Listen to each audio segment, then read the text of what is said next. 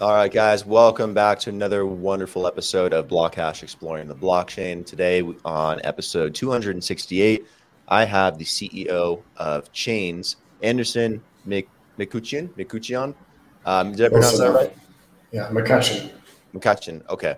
Um, Anderson, thank you for being here. It's a pleasure to have you on. A lot of cool things I want to talk about today with Chains. Welcome. Yeah, absolutely. Thank you for having me. Of course, anytime. So to kick it off and to kind of get started, um, tell me a bit about your life, your story. How did you wind up in the blockchain world, the Web3 world? Was there anything in particular? And how did you get to where you are now with Chains? Sure. I'll try to keep the story short, but in principle, I spent most of my 20s being a developer. Uh, Originally, I'm an Israeli, and so, as do many Israelis do, I spent a few years in the army, specifically in Israeli military intelligence, when I was a developer. Not only a developer, but other things as well. But I spent most of my 20s developing real-time thermochemical control systems, developing hardware, as well as various full-stack services. And so I was exposed to the blockchain roughly 11 years ago, just as I was transitioning out of my developer years and into my gaming passions. So I used to play poker for a living, and I used to be a reasonably competent StarCraft player before I got old and stupid. And so in 2011, I was hanging out with a bunch of academics and libertarians, and we got into discussion about economics, and that was basically the first time we heard about Bitcoin. And the idea of just non-government issued money was just amazing to me because we have a free market. We have free markets from almost everything at this point, and we don't really have a free market for currencies. Governments have a monopoly over currencies, and so I figured, well, it doesn't have to be like that. What if currencies were to be issued by, let's say, Bitcoin is a pseudo DAO, but let's say, what if currencies were issued by communities, DAOs, corporations, individuals, etc., and those currencies would have to compete with government-issued currencies, and so Bitcoin was just an amazing concept to me, and myself and others, we started working on getting an exchange up and running. And so in 2013, we launched one of the first cryptocurrency exchanges. We launched Unicoin. Uh, Fun and amazing times, hugely challenging from a regulatory perspective. But yeah, this was basically my first exposure to cryptocurrency and working in the Bitcoin space. You know, there were very interesting times. I think I met Vitalik Buterin in a basement in Jaffa when he was just explaining Solidity.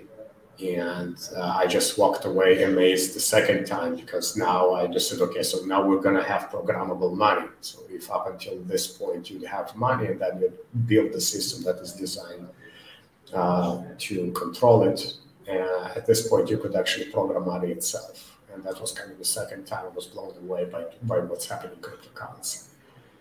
And to a degree, I was active ever since. As mentioned, I have other passions, specifically gaming. So I spent many years working for Riot Games, the makers of League of Legends. And in 2020, I decided to get back into it as an entrepreneur. And myself and the core team behind Chains.com, we basically started working on this multi-product, multi-chain uh, platform that would allow people to interact with both CeFi and DeFi worlds through a single account. Nice, nice. It sounds like really interesting way to kind of get into the space too. And it's cool that you got a chance to meet Vitalik on a couple occasions there. He's a very interesting guy.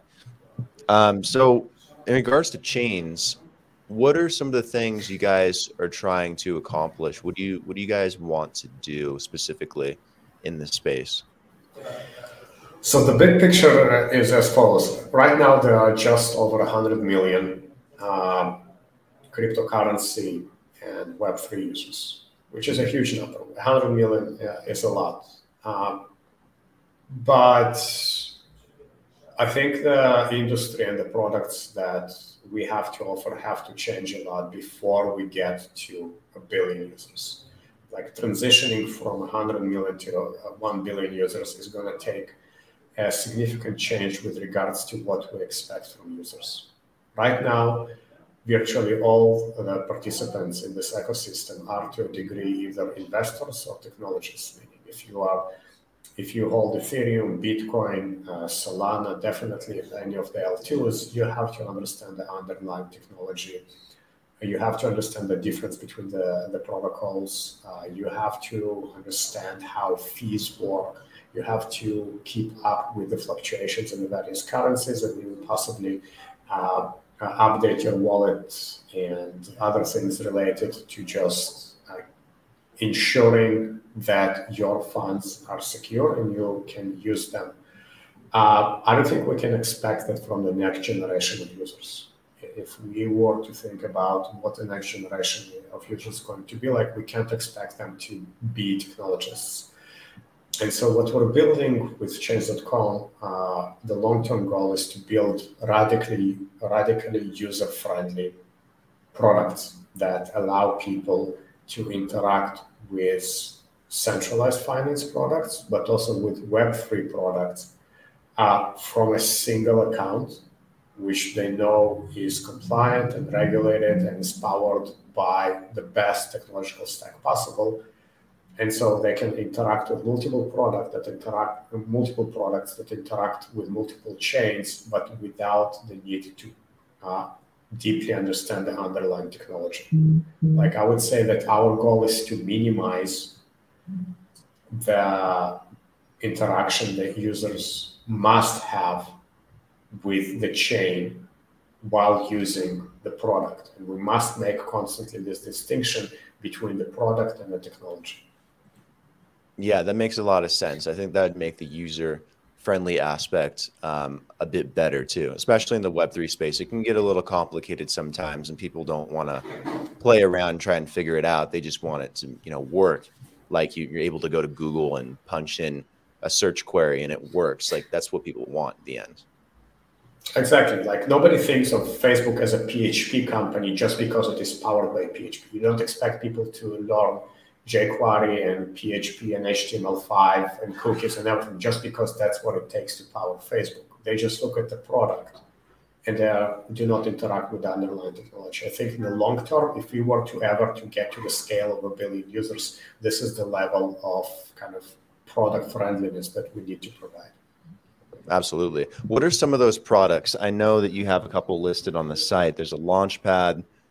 There's something called Prism. There's an exchange. There's a marketplace. Do you want to touch on some of those a bit and kind of what those are going to pan out to be?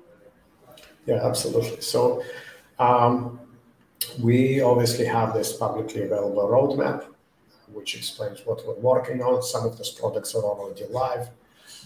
Some of the products that we've launched and are launching are not even in the roadmap because they're not strategic enough in a sense. So the first product that we introduced is the Launchpad. Right now we have a Launchpad that supports 13 payment methods. It supports various stable coins. It natively supports 4 different chains and their native currencies as well as Bitcoin. We support Visa and MasterCard. We're integrated with the Coinbase payment gateway. We have a KYC and account management investing systems, and all of that is already live and working in the Launchpad. And so we're conducting our own token issues, token generation that on our own Launchpad. So this is us kind of eating our own dog food. So we built the product, And we're using our own product to launch our own token instead of relying on external launchpad and exchanges. The next product that we're going to introduce, the big product, is going to be Prism.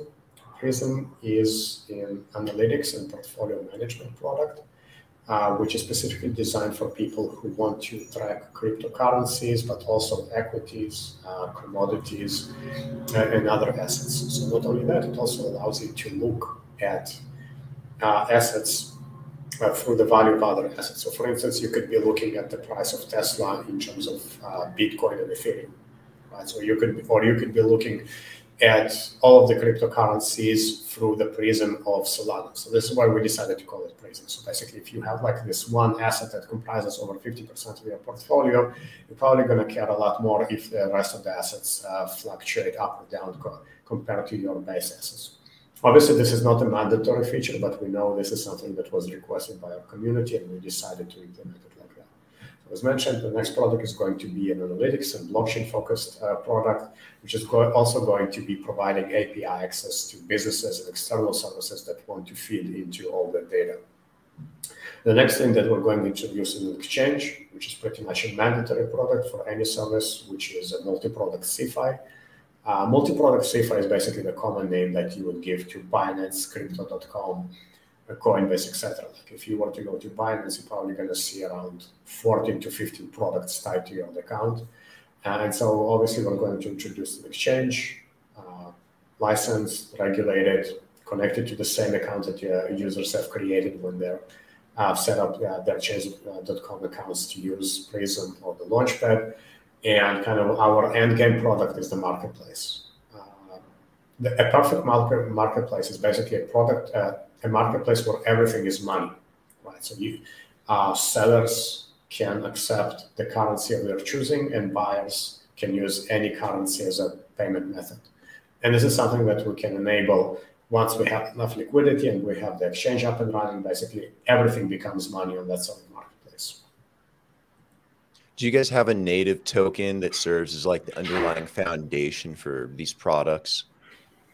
Yes. So we've issued CHA, which is our own token. It is issued on 4 blockchains. It is issued on Ethereum, BNB Chain, Tron, and Polygon.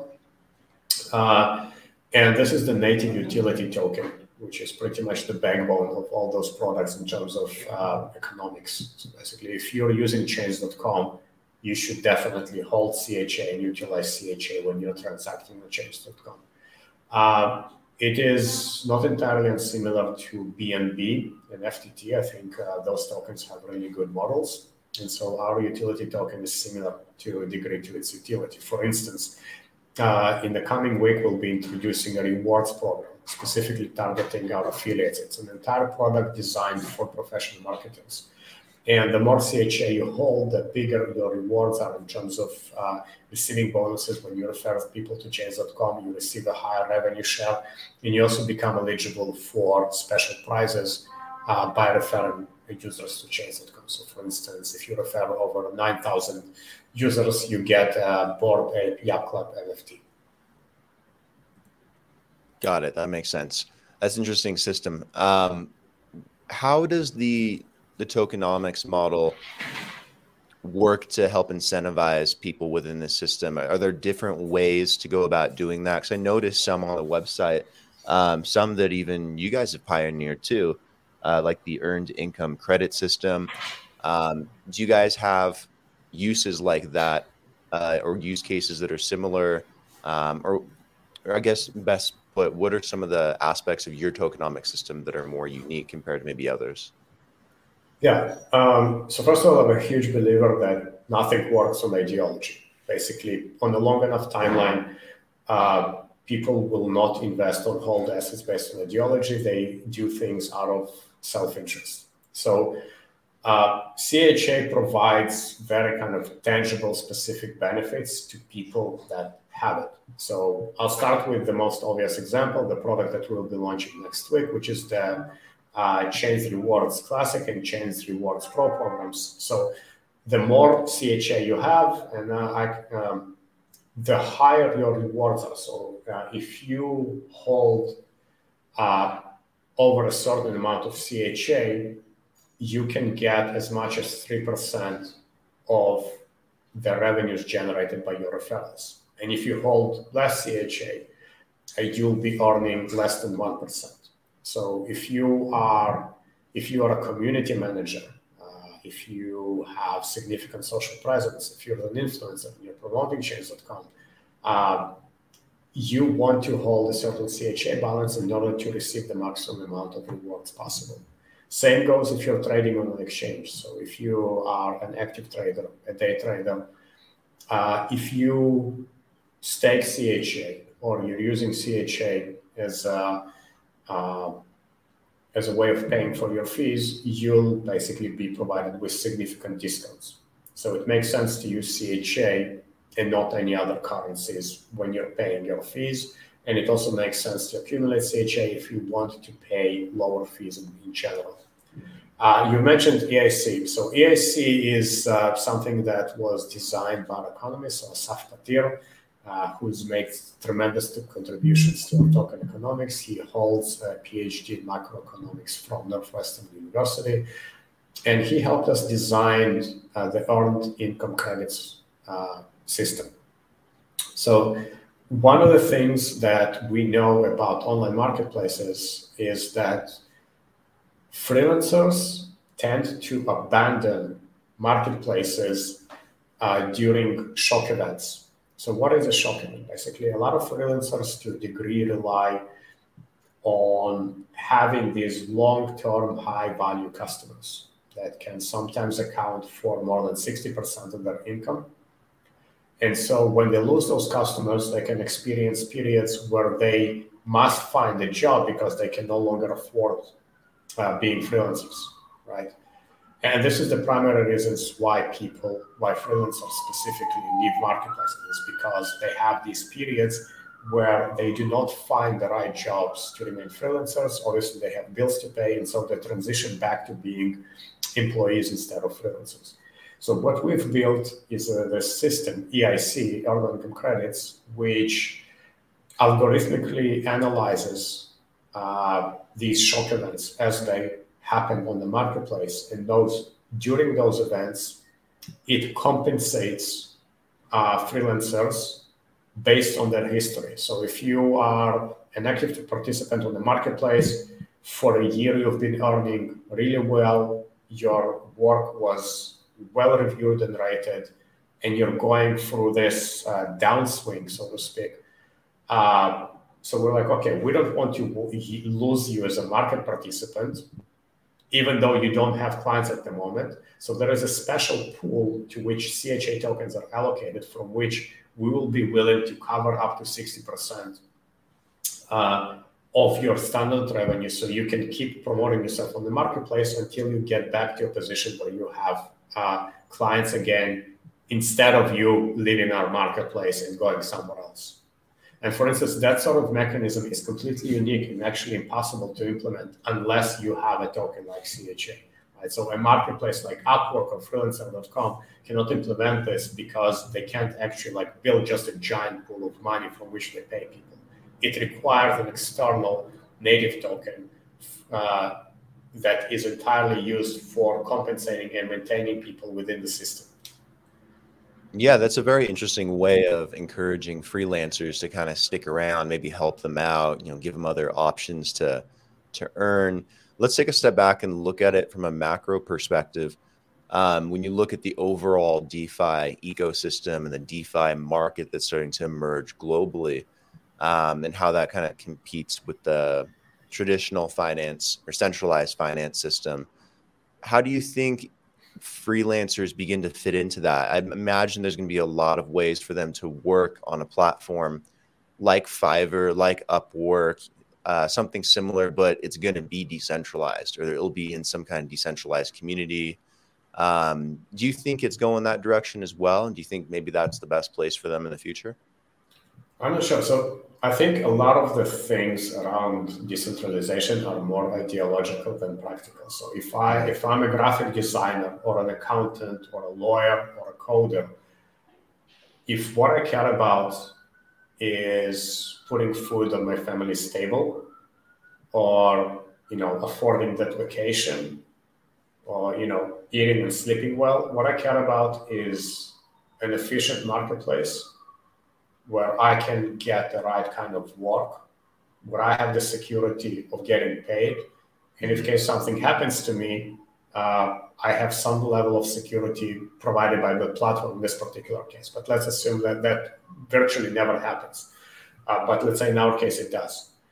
And so if I think that if a freelancer would have to pick between a really good marketplace and a worse marketplace that is simply decentralized, I think they would simply prefer the better product, because end of the day, this is a product question, and I don't think that the technology and ideology of decentralization is enough to just get people to engage with a decentralized marketplace for the ideological reasons.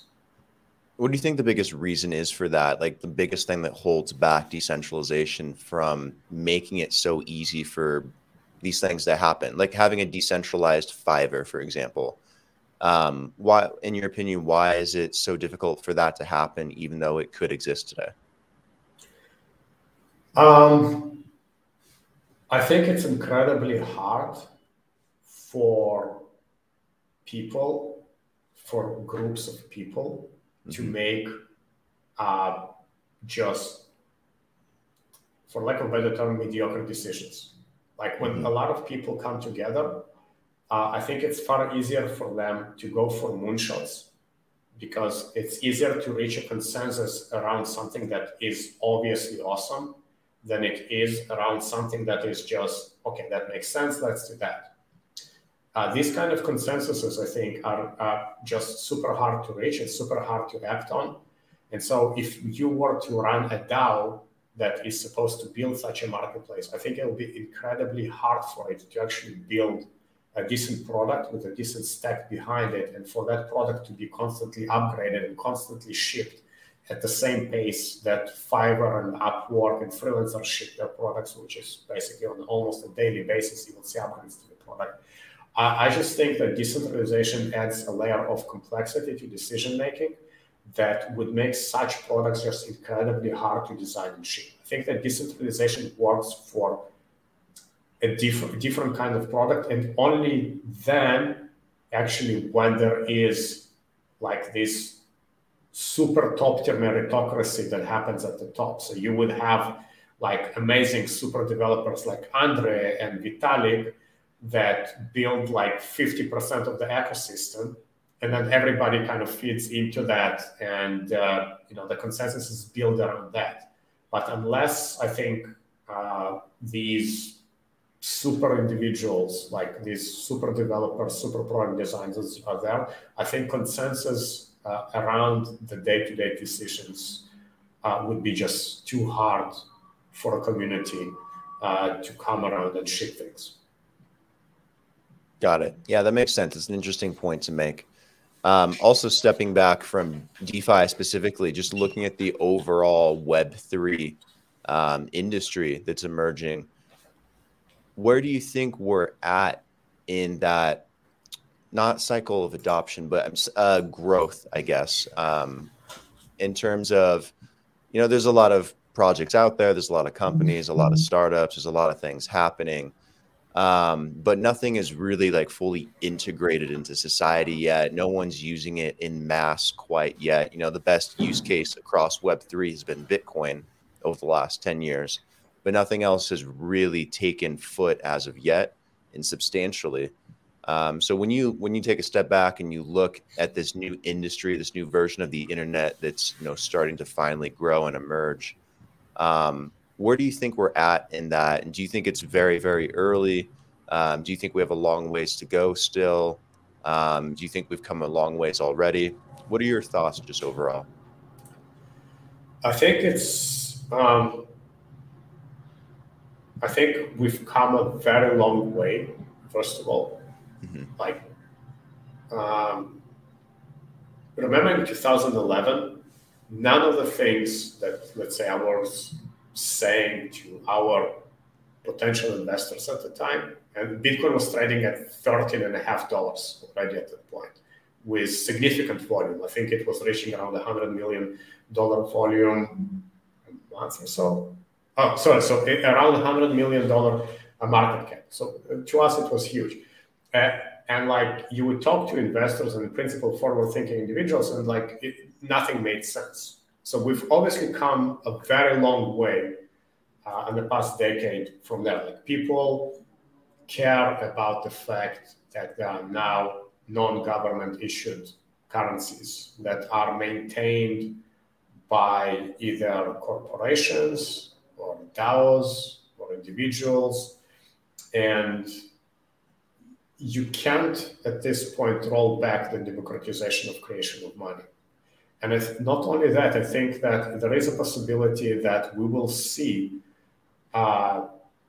whether it could be an algorithmic stablecoin that just works instead of Luna and could take the world by storm. Maybe there will be an alternative currency to the US dollar and the euro that simply works globally and is unstoppable and is perfectly stable with predictable inflation or deflation mechanisms. Or you could face a nightmare scenario where Facebook issues its own cryptocurrency, and then you have an economy the size of 2.5 billion people that outscales every other government, and now Facebook is the most powerful entity in the world. And all of those realities are possible today and entirely impossible 10 years ago. So I think we've definitely come a long way in terms of understanding what can and cannot be done. But we also have to understand what can and cannot be done is defined to a large degree by regulation. So let's say if there were no regulation whatsoever, I think the world as we know it, basically, an economy as we know it at this point would have been just completely destroyed by cryptocurrency. And that's an axiom. Like that is definitely true. If you would not have the regulation we have in place and the enforcement mechanism we have in place, by this point, we would have had cryptocurrencies issued by large corporations, by communities that would have just completely demolished the economic system that we have in place at the moment. And so the boundaries of the system, I think they're primarily set by regulation. This is the state of things, and I think this is going to be the state of things going forward. Meaning it's the regulation that's going to set the boundaries for where the industry should be going. So for instance, I think that there will be a huge decision to be made once a central bank issued digital currencies properly emerge. So we are already seeing these large projects being launched in China and other countries. But I think that once more countries issue CBDCs, there will have to be a decision. Hey, do we allow both central bank issued digital currencies to exist next to Tether and USDC? And what does that even mean? Like, what does it mean for free digital dollars to exist? Do we allow that or not? I think that's going to be a huge decision for a lot of governments. I think there's going to be a decision around DeFi. So I think at this point, DeFi is a niche product that is not really gathering steam or demand, meaning CeFi is still dominating the field. We also saw virtually a rug pull graph when it comes to NFT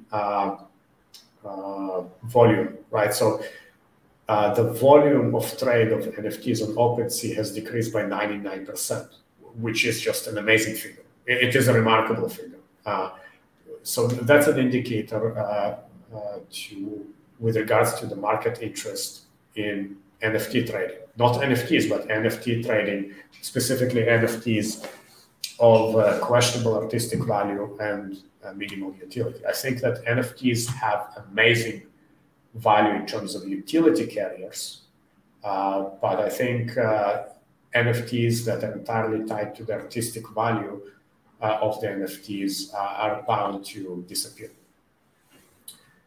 So that's kind of my thoughts about NFTs and DeFi and kind of the state that we're at.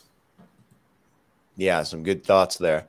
I'm definitely under the impression that one of the biggest things that's going to affect global economics is going to be stable coins. And that might be shocking to a lot of people because it's not like the most exciting thing in the Web3 space and in the blockchain industry. I mean, stable coins are stable. They're not as volatile. They're not exciting to people, but they're so important because they're pegging a fiat system to this world and creating on-ramps and off-ramps. And regulation around that is incredibly important in terms of, if a country wants to have a CBDC come out and they want to have an environment within an economy where that can actually flourish. Can it, be side to side with something like Tether or another algo one like Terra Luna at some point, or USDC, or something that's heavily, backed by large tech, big tech, maybe big banks, other institutions at some point? How does that affect economics if they're traded against each other? I think people, in a lot of ways, and maybe it's just they misunderstand, but they don't think about how impactful money is on society sometimes, and finance, and the little changes can just be abrupt. So I think stablecoins are going to be really important in terms of how they're regulated and how they become legal going forward, because they're incredibly important tools. And then you made a lot of good points on NFTs and DeFi and so many other niches that have popped up and that I think will be important, that have a lot of great utility, but it's still very, very young in a lot of aspects. Yeah, absolutely. I genuinely think that a lot of people underestimate just the kind of how much change can be triggered by the further democratization of stablecoins. So, as we both of us mentioned, stable coins issued by large corporations can completely destabilize the market, the economics as a whole, because stable coins issued by entities that are big enough essentially create economic units that are bigger than the countries that we know, right? So suddenly you have an economy with 2.5 billion participants in it, which means it has significant power and significant ability to affect their day-to-day lives. Yeah, Meta, aka Facebook, they have like a third of the world's population on the internet and direct access to them through their entire ecosystem. If they were to launch one token, whether it's something like Libra or something else that they do, or they did some kind of SDR-esque, basket-based currency, which I think is what they were going for originally, they would immediately have access to the 2.5 billion people that, are on WhatsApp or on Facebook and Instagram and social media, getting into VR and virtual reality. And I think at some point they will do that. And I think it will disrupt a lot of things globally. But it's very interesting that they weren't able to. I don't know what's going to happen first, a large corporation putting out a major stable coin or a CBDC, but both seem pretty neck and neck at this point. Either way, it's going to be very disruptive. Yeah, I agree.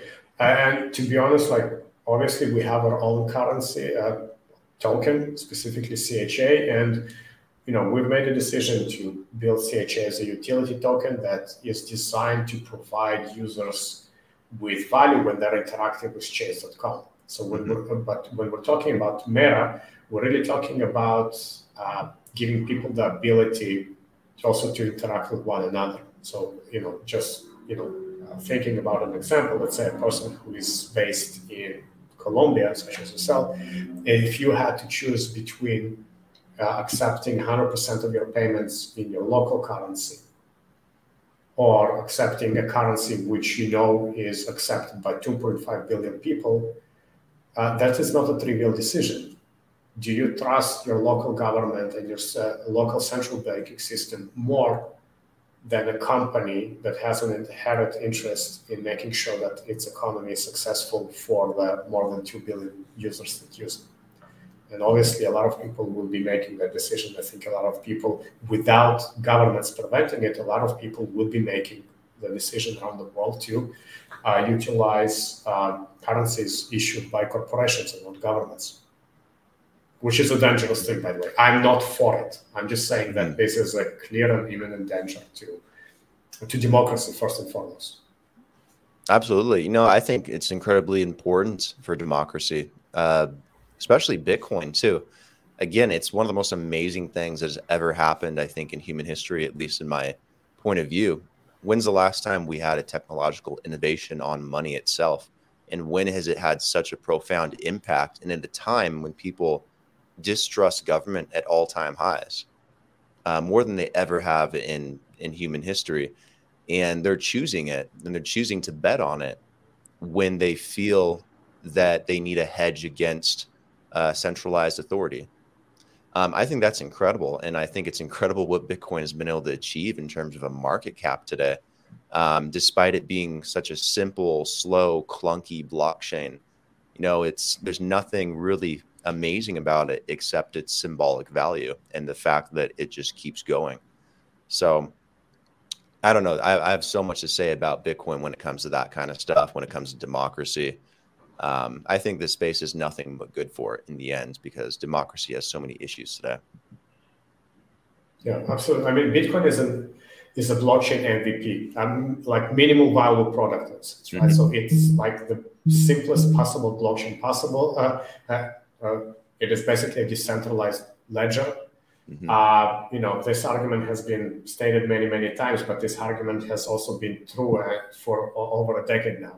If Ethereum were to launch before Bitcoin would have never emerged because Bitcoin is technologically inferior in every possible way almost to Ethereum because it provides less functionality. It is obviously energy intensive. It's incomparable in many ways to the functionality provided by the best chains right now. But end of the day, through its history, through its consensus, and through its ideology, Bitcoin still is the most important cryptocurrency in the world. I agree. I think that's a really interesting way to put it. I think we should wrap it up here. I got to get to another meeting, but Anderson, thank you for taking the time to come on the show. Really appreciate it. Really quickly, where can people go to learn more about Chains? Obviously, they can go to chains.com, but do you want them to go to another resource? Do you guys have a community somewhere? Where do you want to direct people? Yeah, absolutely. So first of all, yes, going to chains.com is probably the right way to start. But from chains.com, you'll be able to reach our Twitter and Telegram. There's over 100,000 people there who provide 24/7 support on our channels. I think going to our Telegram, asking any question, basically 24/7, you'll get a reply from other community members or community managers.